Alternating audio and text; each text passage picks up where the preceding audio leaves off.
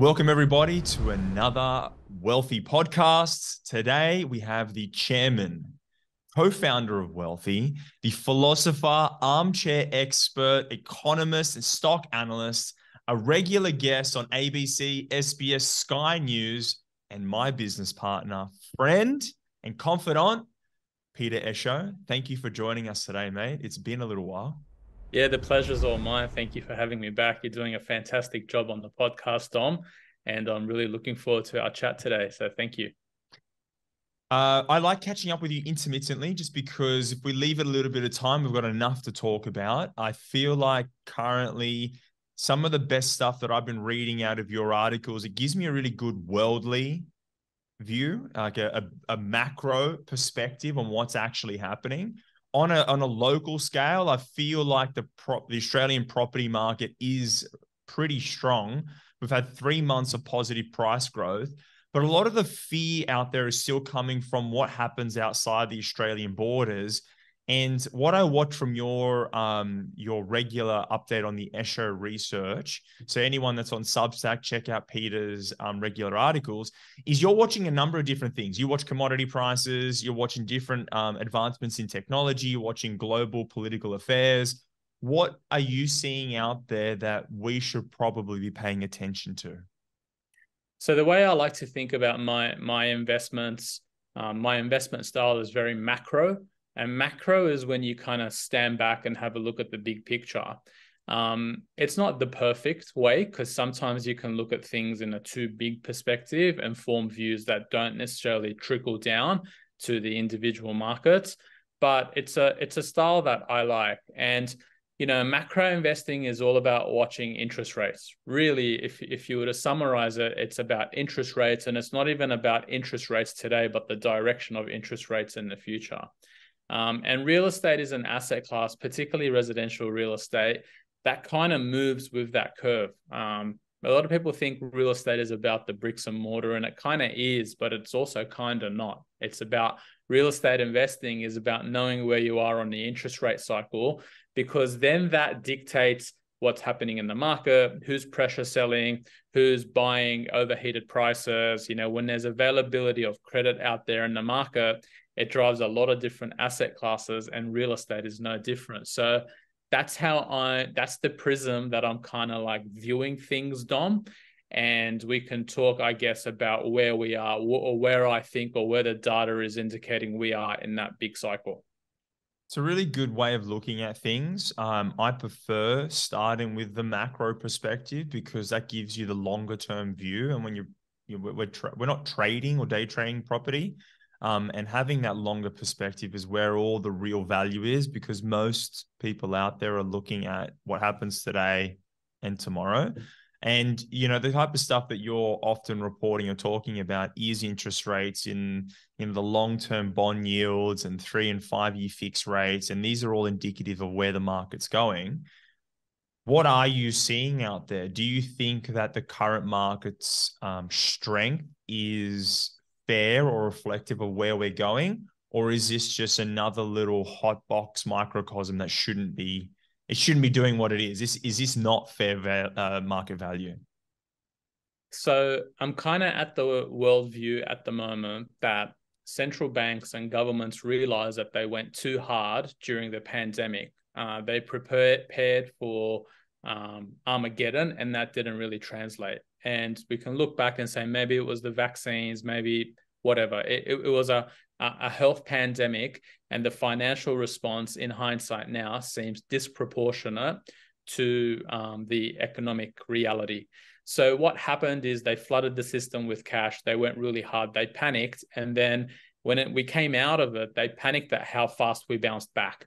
So there's an adjustment period. And I think I'm leaning towards the view now that the best way to stop inflation, the best way that they can kind of like contain it, because inflation's a big problem and it's hard to stop. It's like a steam train, right?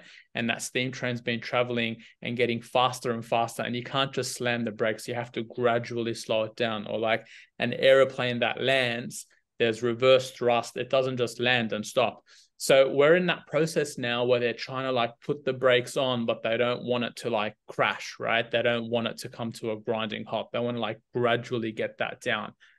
And I think they don't mind a crisis. I think they're at the point where they're like, a crisis will have an impact. A banking crisis, we'll see banks go broke, a run on money, there'll be, liquidity issues, but it will stop inflation. And that's what they're kind of like all focused on now, stopping inflation. So I'm looking at it and saying, okay, well, central banks are just going to do whatever it takes to stop inflation. And at some point, they're going to blow something up. And for me, that's going to be kind of like the turning point, the point in the cycle where we've peaked.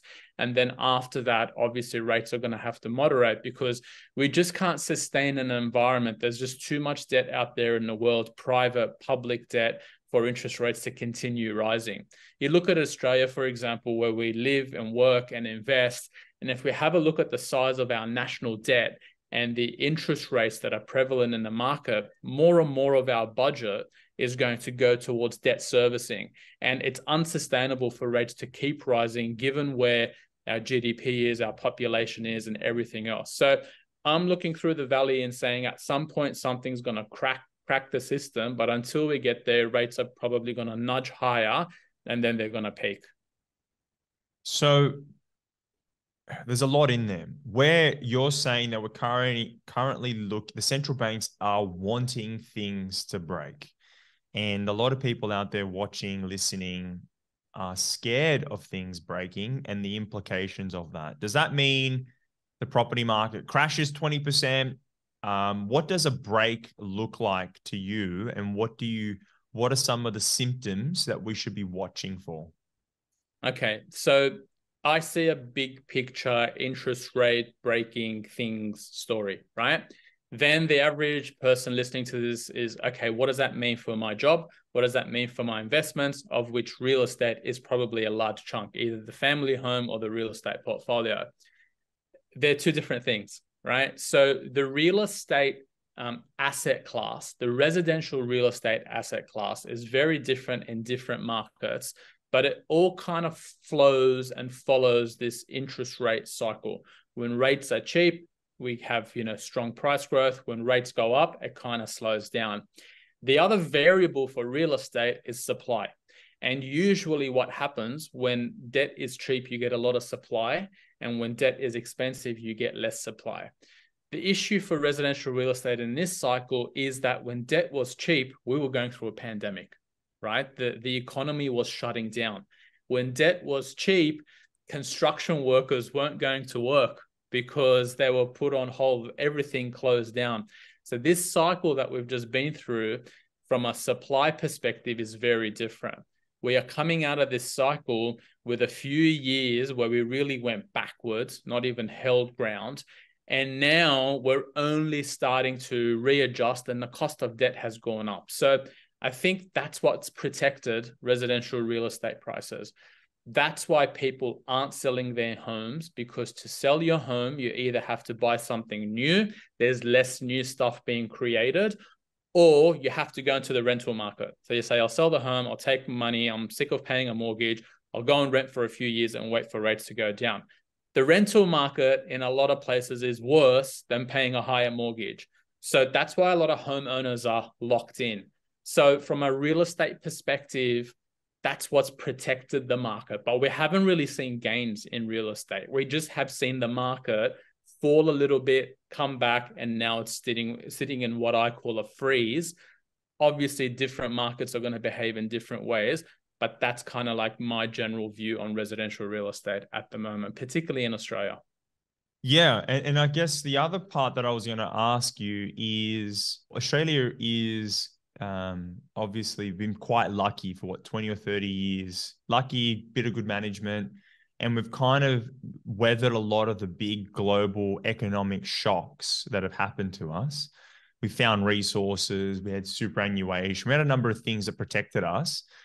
Do you see, or what are your thoughts on some of the bigger global economic shocks, like the changes that are happening in the US, and what implications could that have medium to long term on Australia? With golden soil and wealth to toil, our home is girt by sea. It's in our national anthem, right? Our fiscal position and our wealth position as Australians is written in our national anthem. And it's basically an acknowledgement that, one, we're an island. So when you're an island, you don't have borders with other countries, or you don't have land borders. And that means that you don't have to overspend on defense. And when you don't overspend on defense because you're fighting your neighbors, that means you can spend money elsewhere. So our fiscal system is in a pretty good position because we don't have to waste money on defense. And also we have resources in the ground that are always in demand, and we're exporting them, and they help our fiscal position. They help the government bring in tax revenue to then even things out. So that's where we are as Aussies. For whatever reason, that's where we are. We're in a really, really good position. Your question in terms of the big factors overseas, we're coming to the point where we're starting to acknowledge as an investment market, as a global society, that the US is broke, right? The United States is broke. And that's not a throwaway line that's politically driven or sour grapes or whatever. There's no political angle to that. That is purely factual. If you have a look at the United States debt position and the way that that's continued to grow over the past 20 years, they are in a position where they don't know how they're going to pay down their debt, and they're not even at the point of paying down debt. They're actually arguing as we speak about how to increase their debt limit. And every few years, they're coming out and having to increase that limit. And the best analogy I can draw is like a problem gambler that's drawn up all their mortgage, drawn up all their credit cards, drawn up all their personal loans, and now they're trying to extend their personal loan from $50,000 to $60,000 so that they can pay their rent. If the debt ceiling gets increased in the United States, it just means that they're going to have to borrow more money until they get to the next ceiling. So what does that mean? That means that a lot of other countries at the moment are starting to change the way they think about the United States and their position. Now, you get this perspective in Australia more than you probably get it in other parts of the world. And this is where I am a little bit more biased. So in this part of the conversation, people can disagree based on their political ideology. I'm starting to see that places like India, for example, there's a big shift there, and they're starting to move into more self-reliance, and they're starting to see that AI is coming. There's a shift away from China, and they've got an opportunity, an intergenerational opportunity now to become players in the global market. We're seeing Saudi Arabia, for example. They recently did a deal with Iran. They've been foes for so long. For centuries, they've been foes, and they're coming together and working together. We're seeing Latin America, countries in Latin America re-look at their economies, and they've got debt and they've got all these structural problems, and they're rethinking how they can start trading together as a bloc. We're seeing South Africa changing. So the alliance of the aggravated is now starting to change and respond to the United States, which is still the largest economy in the world, the intellectual superpower, the military superpower, but a superpower that's broke. And so I think what that means is that there's going to be more innovation. You're going to see things like crypto continue to get money poured into it. And there's going to be eventually a flow away from US debt and US dollars into other stuff. It's not going to happen overnight, but I really do believe that it's going to happen maybe when you and I are old men. It's a really, really good answer. And some of the things that I want to just draw attention to is the American government, the American economy. What you've just said there is they are broke. Now, people are saying, well, what if they default on their loans? And you've basically highlighted that they're not going to default. They'll keep on printing more money and increasing the amount of debt. But what they've softly signaled to everybody is that they are broke, regardless of whether or not they're repaying their debts. They just keep on repaying their debts with borrowed money. So they're basically telling everybody we're fucked. And the global economy is now starting to think about they are moving away from, the American dollar being the global reserve or the reserve currency. And people like Ray Dalio have been talking about that for a long time. And China's now that new superpower that's coming to contest it. But on a larger scale, all of these independent nations, the BRICS, Brazil, Russia, India, China, they're all starting to come together and looking at resources and looking at other ways to innovate. And it is in a time of abundance. It is a time of innovation. And we're not so reliant upon what happens in America because people are simply moving away from it. One thing I also liked is that you're pointing to the fact that money is then going to start moving away from cash or moving away from the US dollar. It's going to start moving away from non-secure or assets that are going to be impacted by inflation. And they're starting to flee towards gold or silver or commodities or cryptocurrency. And one of those other things is real estate.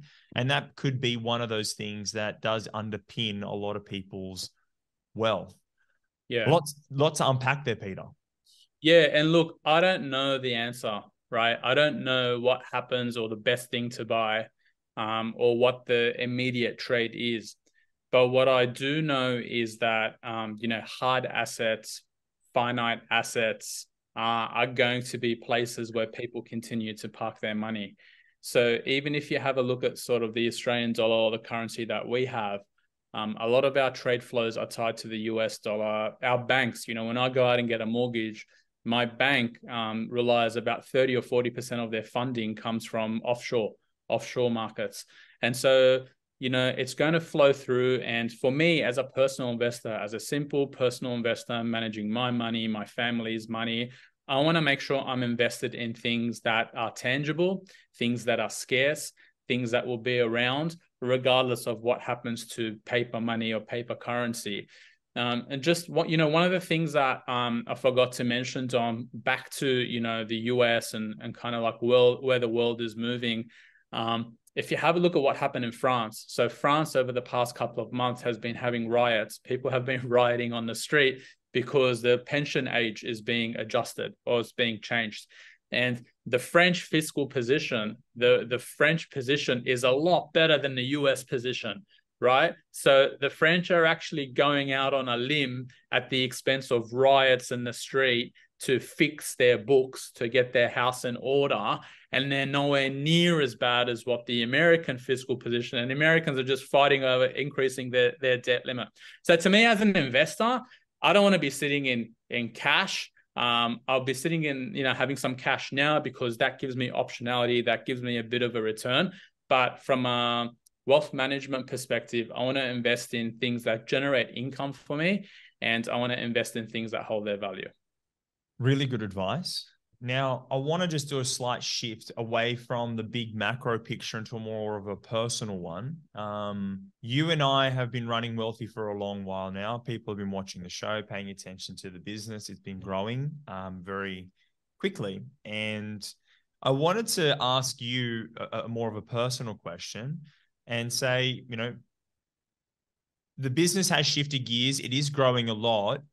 What do you attribute a lot of the local personal successes that you have had and we have had in the business to? What are some of the attributes or things that you think we've done well that have brought us to where we are today?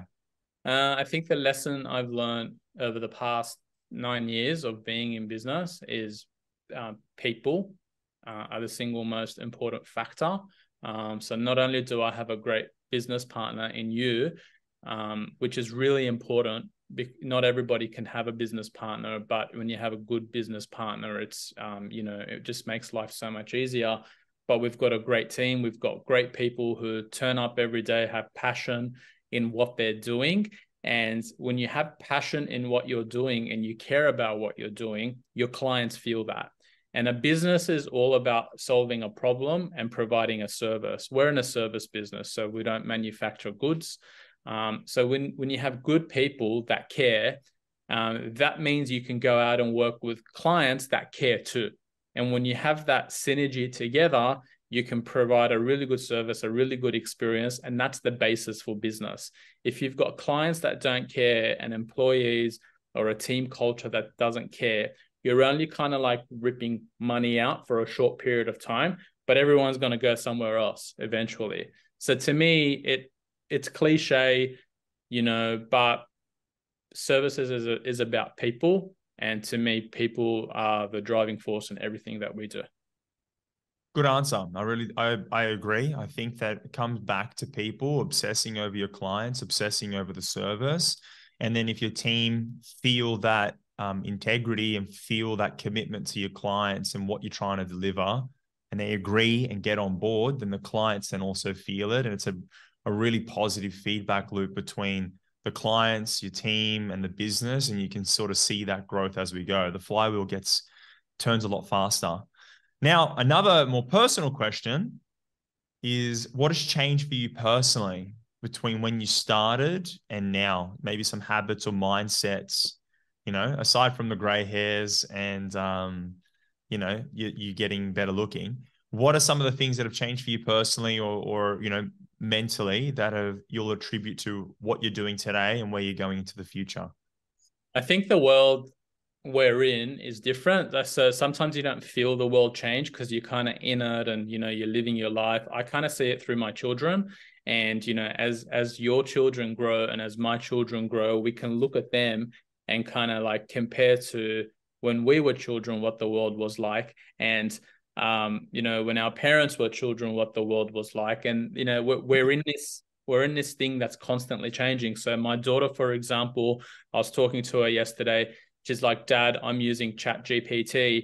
And I'm like, that's fantastic. I'm actually happy. When I grew up, using the internet or using resources that weren't kind of like the status quo was seen as cheating. But to me, I look at that and I'm like, I'm really glad that you're embracing technology today. That's going to be mainstream technology in 3 or 4 years' time, because that's going to give you an edge. I'm really happy that you're innovating. And so, we're in a very different changing world. We're running a very different race. We've gone from running on a grass racetrack to running in an indoor stadium to running on different surfaces. So for me, that's been the biggest change. Just looking around, seeing the world. We're not in offices anymore. We're all kind of like working behind these weird screens and building relationships and scaling. People are watching this that have probably never met you and I.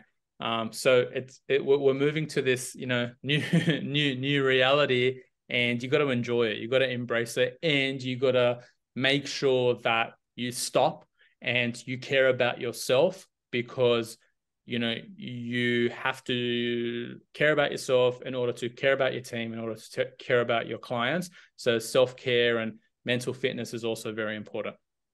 So one of the things that's really resonated with you recently is the fact that we're living in a more dynamic environment than ever, but then also this new sense of sort of self-care rather than,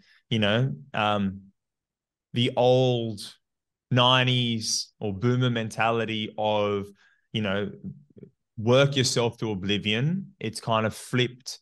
Our bosses would work themselves to oblivion and, develop negative habits, traits, issues, health problems. You're now embracing technology, embracing the world in front of you, but then also looking in and taking care of yourself, because if I'm strong, then I can be strong for my team, my business, and everyone around me. Yeah, and I can just live a happy life because we do all these things for a reason. We don't work because we have to. We work because we want to. We build businesses, we invest. Everything is done for a reason. And previously in the past, people would smoke cigarettes, they'll drink alcohol, they'll do all kind of things as coping mechanisms, right? And now we've got education, we've got science telling us that these things aren't good for us. And we've also got science telling us, hey, there are things that you should be doing, like breathing, eating better, taking care of your posture, putting different minerals into your body.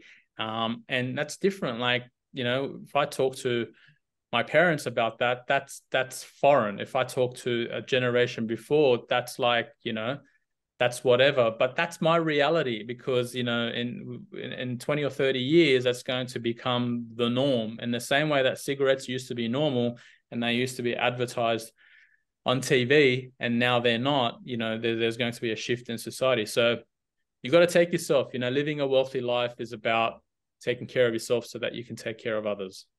Love it. Pete, tell me about a time when you've made a mistake that informed all the decisions going forward. Big life decision, something that you just fucked up and you're like, I've learned something from this. Ooh, where do I start? So many mistakes. So many Right. mistakes. I think as you grow up, you kind of the biggest mistake I think is not acknowledging your mistakes, and it's not putting your hand up to say you effed up. And a lot of times in the past, I've let pride get the better of me, and in hindsight, it's a really, really dumb thing to do. And admitting your mistakes, showing your vulnerabilities is actually really liberating. So, there's a balance between confidence and not selling yourself short, but you can go the other way where you don't show your vulnerabilities, you hold everything up, and the weight of the world sits on your shoulders, and then that manifests in other problems. So yeah, my mistakes have been I've let stress get the better of me. That's manifested into, as you get older, an impact on your body, a biophysical impact, and I've paid the price for that. So I think, letting it out, working with someone, a trusted advisor, talk therapy, all these things that were taboo and kind of like not manly, or like, you don't talk about. I think it's important to have them out in the open. And that's for me, as I turn 40 next year, my 40 to 50s are going to be a bit more about focusing on that. 40 to 50 is going to be about longevity and living to 140 and 50. Maybe. Healthily. Health. Yeah. We'll see how we go. Okay. And what's one advice that you'd give new investors and homeowners so they don't fuck up their next property purchase or investment? Learn the skill of compromise. Compromise is a skill that's very important to have in your DNA, in your structure, in your personality. We all want to win, right? Human nature, we've all survived. We all have a survival bias, and we all want more. But there's an art in letting go and taking losses. The thing is, you want to win big and you want to lose small. And you got to learn to lose small. You got to learn to take small losses. You can't win everything. You can't hold on to everything.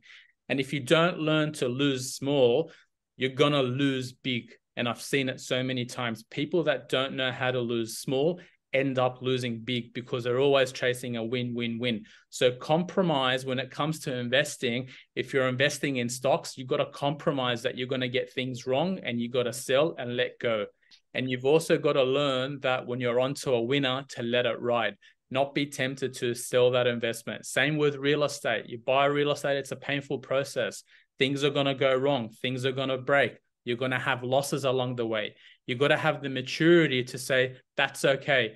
I will compromise a $1,000 cost because I know that this asset will put $1 million in my pocket over the next 30 or 40 years. So have that sense of compromise, build that compromise muscle, and you will be so successful in your investments. That's my advice to young investors. Really, really good advice. I feel like the temptation is to want everything today. And if you can compromise on some things, if you can take those little emotional losses and look at the things that don't matter, that's where you'll make some really, really big strides in your career. The little bullshit things that you can cut out today can have an exponential difference into the future, especially if you're looking at that first, second investment or buying your own home.